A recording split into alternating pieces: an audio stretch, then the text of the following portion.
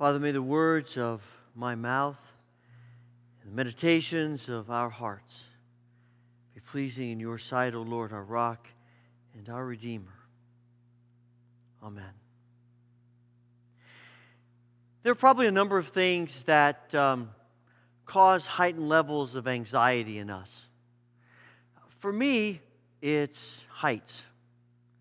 I think probably the anxiety meter wouldn't be high enough to register what I was feeling that day a number of years ago when I found myself on the second level of the Eiffel Tower, looking out and feeling like, what am I thinking? Why am I here? I had the same feeling a couple days later when we were in the beautiful church Sacré-Cœur in Paris, and up in the very highest dome of that facility, and asking myself, why am I doing this?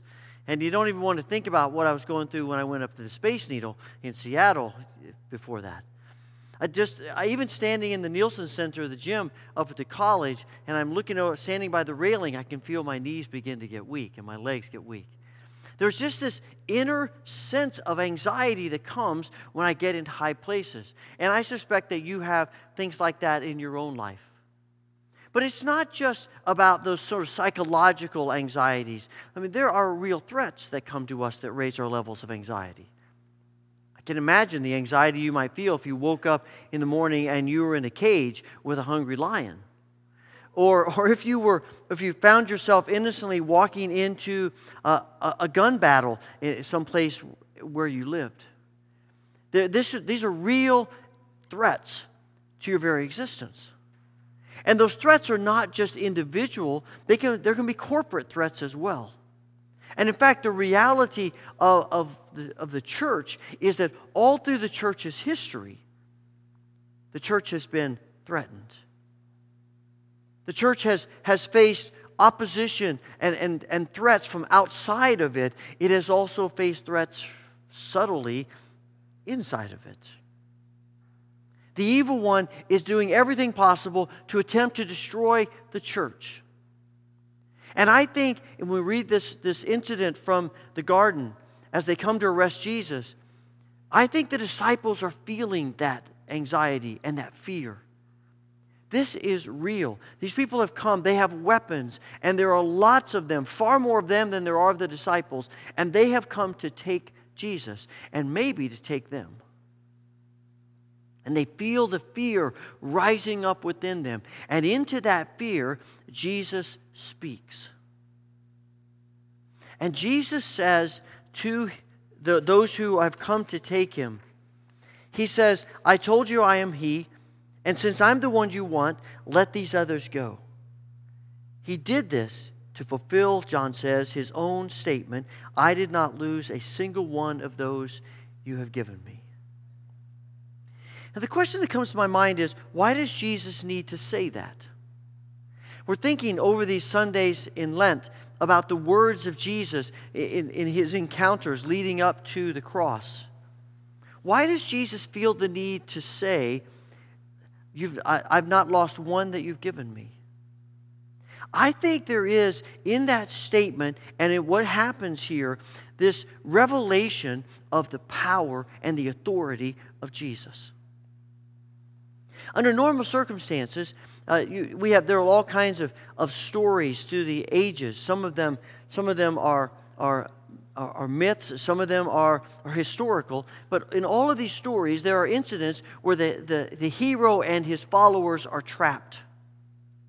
And in that moment, the hero realizes that there's no way out of it. And he goes to those who have trapped him and says, let me make a deal with you. I'll surrender myself peacefully if you let these people go. And sometimes they do, sometimes they don't.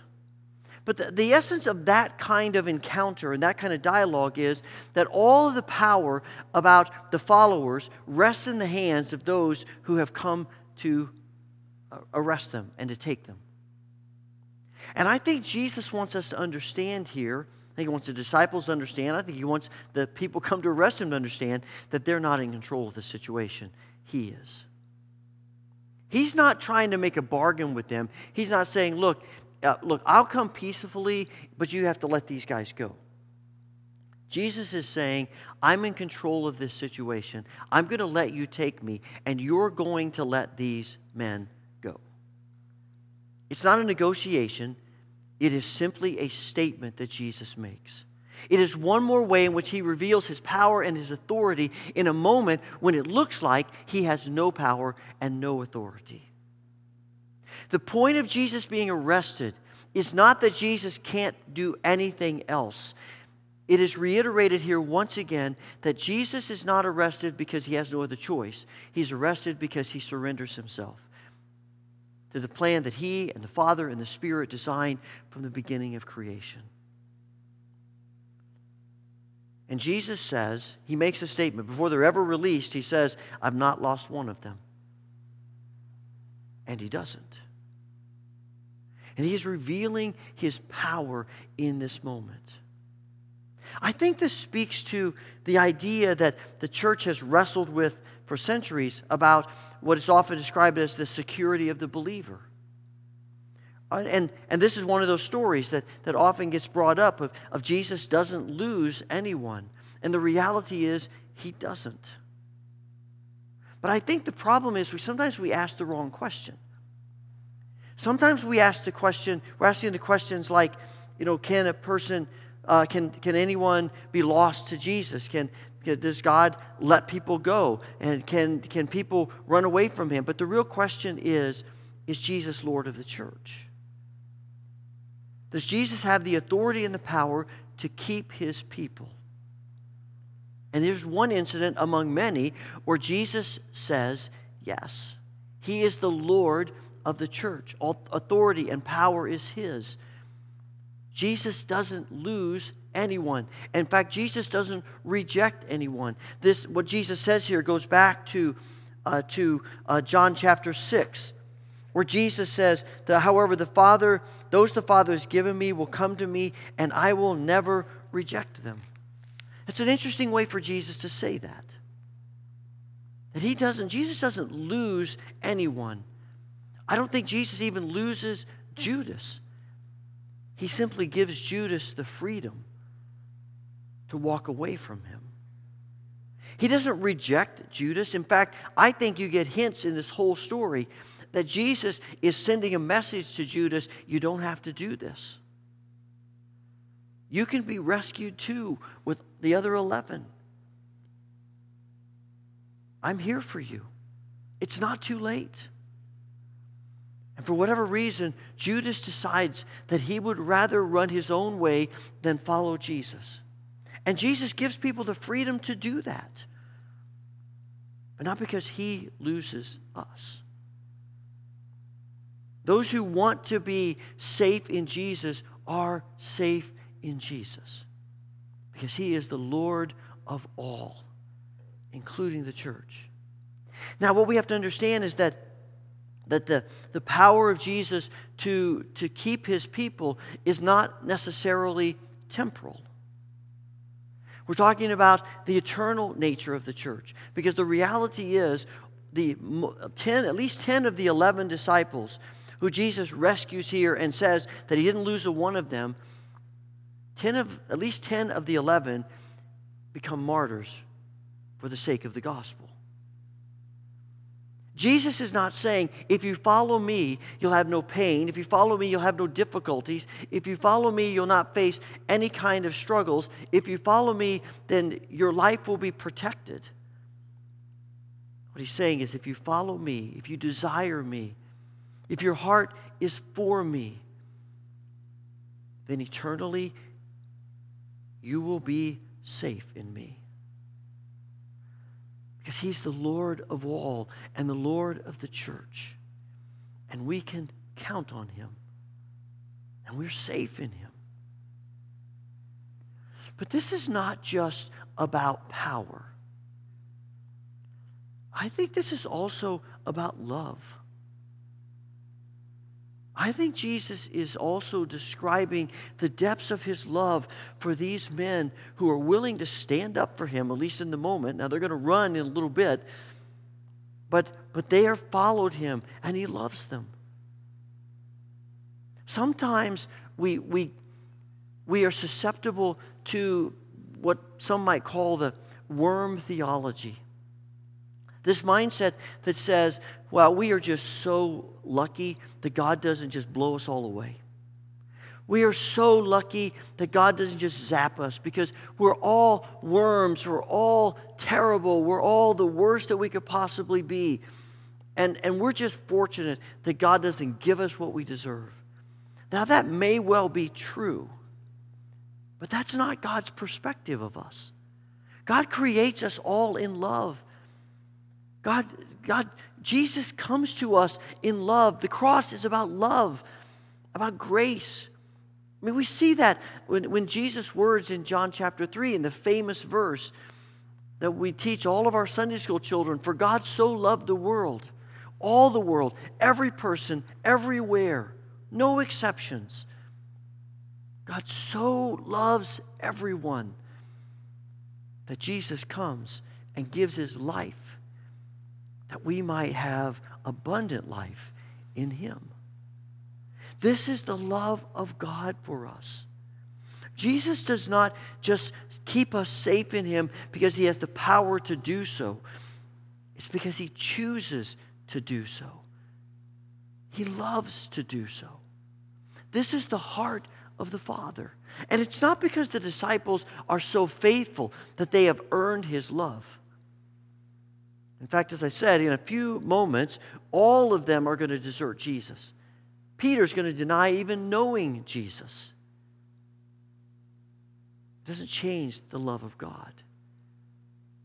Judas's actions of betraying Jesus doesn't change his love for Judas, or for any of the people who've come to arrest him, or for any of the people he encounters on the way to the cross. Because Jesus is love. And the heart of the Father is love. And he doesn't keep us in him because he has to. He keeps us in him because he wants to. Because we are valuable to him. Because we are precious to him. Because he loves us. In chapter 13, as Jesus gathers the disciples around him in that upper room, the very first thing that John tells us is, before the Passover celebration, Jesus knew that his hour had come to leave this world and return to the Father. It says he had loved his disciples during his ministry on earth, and now he loved them to the very end. This is the heart of Jesus. This is the heart of Jesus for disciples who don't get what he's saying. This is the heart of Jesus for disciples who keep thinking that the kingdom is about putting themselves first and getting to first place and trampling over other people. This is the love of Jesus for disciples who want to wipe out villages because they don't want them there. This is the love of Jesus for all of his creation. Because Jesus comes to reveal the heart of the Father. I love the story that Brennan Manning tells about Edward Farrell. He's a man he lived in Detroit, and he decided to take 2 weeks of his vacation to take his favorite uncle, 80-year-old uncle, to Ireland, to their home country. And they spent 2 weeks in Ireland. He said the first morning they got up in the darkness. They dressed silently and they went out to the shores of Lake Killarney. And they walked in silence along the shores of the lake. And as they walked, the sun began to rise. And he said his uncle stopped and he stood there, he said probably for 20 minutes, just watching that sun come up. He said then all of a sudden, his uncle got this huge grin on his face, and he began skipping down the shores. 80-year-old uncle skipping down the sand, the beach of this lake. He did everything he could to catch up with him, and he ran to him, and he finally caught up with him. And he stopped him and said, "Uncle Seamus," he said, "what's going on?" He said, you just seem so happy. Why? And his uncle turned to him and he said, I am so happy because I've been reminded again that the Father is so very fond of me. He said, my Father is so very fond of me. And I am convinced if we could grasp the reality of that, it would change us completely. This is the heart of the Father. This is the heart revealed in Jesus. This is the message of the Holy Spirit to every one of us, that we are loved. And we are safe in Jesus. But this is not an incident that is ultimately about the followers of Jesus. It's not ultimately just about the disciples. It's about the witness of the church.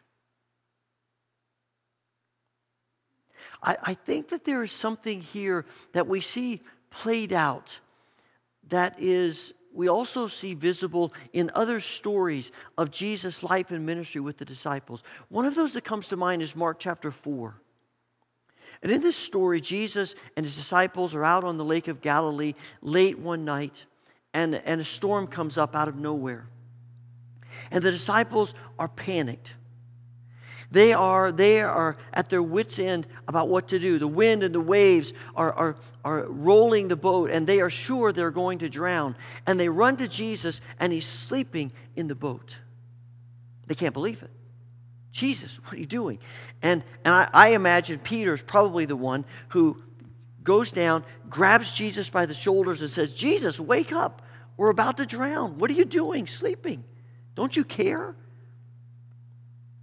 And Jesus sits up and looks at them, I suspect with a little bit of exasperation, and sees the wind and the waves and simply says, peace, be still.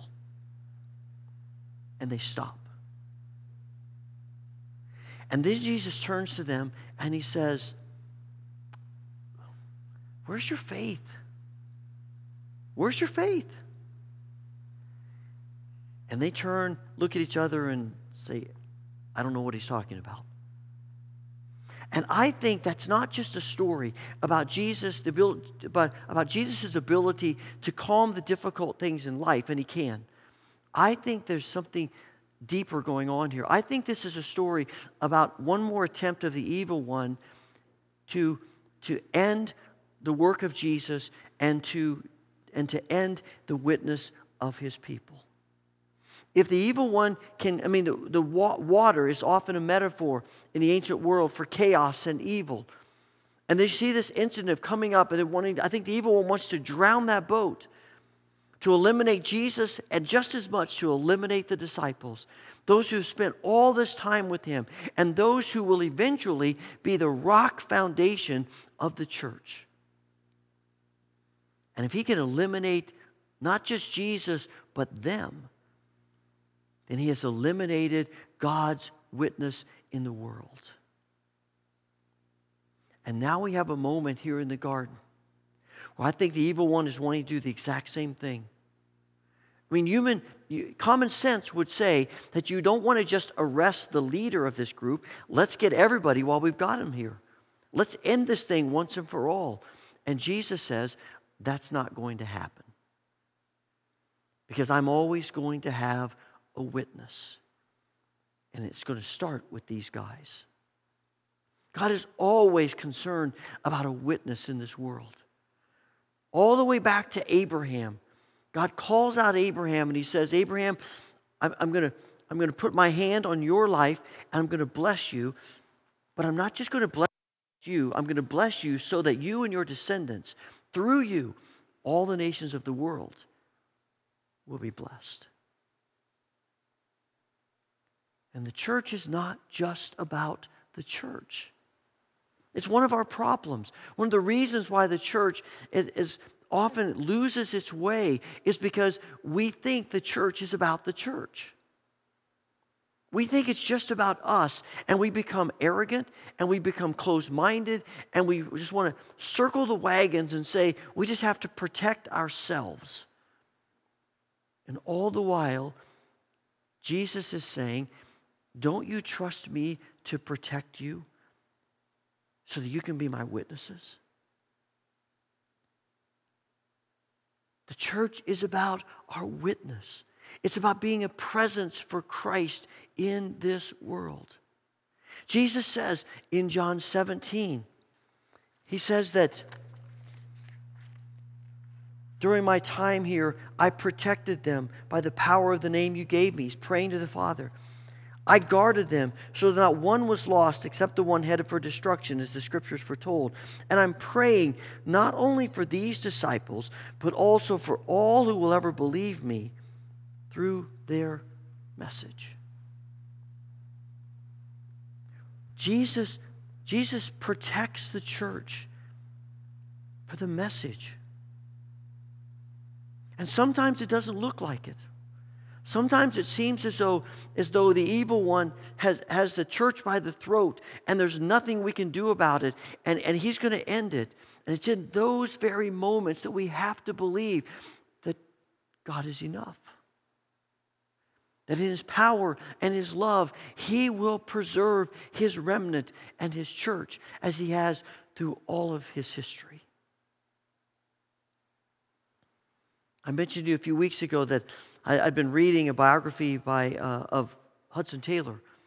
And Hudson Taylor fascinates me because just an amazing man of faith and of the Holy Spirit's power in him. And when he was young, he got a vision, a passion for China. And once he went to China, he got a passion for inland China, places of China where they'd never heard the gospel. And God laid that on his heart, and it became his life mission to take the gospel to all of the places of inland China that had not been reached. And missionaries, others began to join his effort. Hundreds of them and hundreds of them. And what I find fascinating is that there are so many times in this journey of taking the gospel to these places that they would run into roadblocks and walls and obstacles. And every time their strategy was the same. They would use every legal means possible to try to break down the walls and get around the barriers and the obstacles. And they did it as kindly and lovingly as they could, but they used every legal means. At the same time, they prayed fervently. Long hours and intense prayer times together. And they listened to God. And sometimes the walls and the obstacles disappeared. And they gave thanks to God and they moved forward. But there were lots of times where they didn't. Where the obstacles and the walls didn't budge. And in those moments, they said, Lord, what do we do? And invariably what happened is that obstacle pushed them in a different direction, a different strategy, a different place. And every single time, they looked back and said to themselves, this was far better than that. The progress of the gospel was much greater than we could ever envision going our original way. And they found that the obstacles and the opposition and even the persecution didn't mean that God didn't have a secure handle and control of the church and the kingdom. It just meant that God had different designs for how He was going to use them to bear witness of who He was in this world. I love the stories of places of the world where missionaries were forced out of a country. And there are all kinds of stories about this, where missionaries are forced out. And I remember one particular story where there was a country where there were probably about 1 million Christians in this country. And the church was really doing quite well. And then there was an overthrow of the government, and all the missionaries were forced out, and the church was persecuted for decades. And about 30 years later, when the country was opened up once again and people could go in and see what was happening, what they discovered is that 1 million Christians 30 years ago had become not 500,000 Christians or 20,000 Christians, but 30 million Christians. Maybe even 70 million Christians. Because what looked like God not being in control of the church and losing his witness was not the case. And the question that continually confronts us is, do we believe that God is enough? Do we believe that God has control of his church? And that no matter what is happening in the world, no matter what it looks like, can we trust him?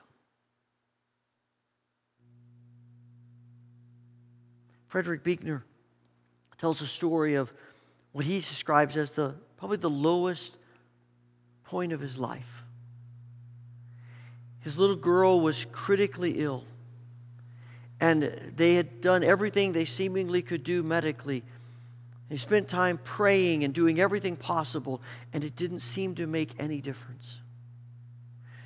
And one day, in his deepest moment of despair, he got in his car and he just began to drive around. And he came to a place in the road where he pulled over and he just sat there crying out to God. He wasn't paying that much attention to the traffic that was going past him.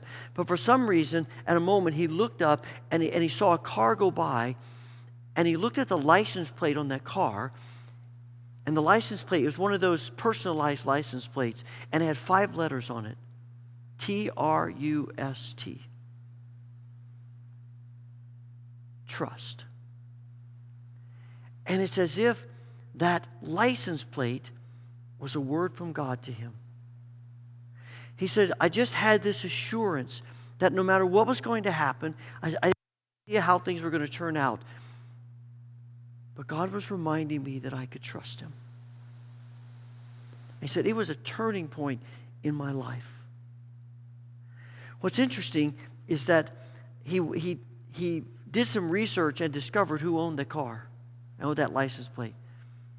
And it wasn't a pastor in town sort of sharing a witness of his faith.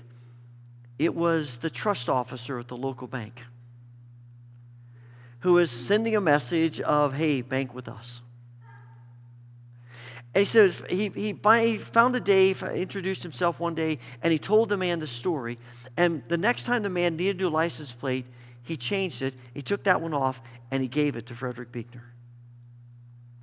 And Buechner says, it's now sitting on my bookshelf.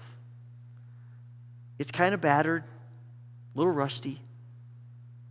But he said, I have to tell you, it's one of the most holy relics I've ever come across. And when I read that story, I thought of something E. Stanley Jones said. It's not, oh, look what the world has come to. But rather, look what has come to the world. Father, we thank you for Jesus. We thank you that we can trust you, that you are enough.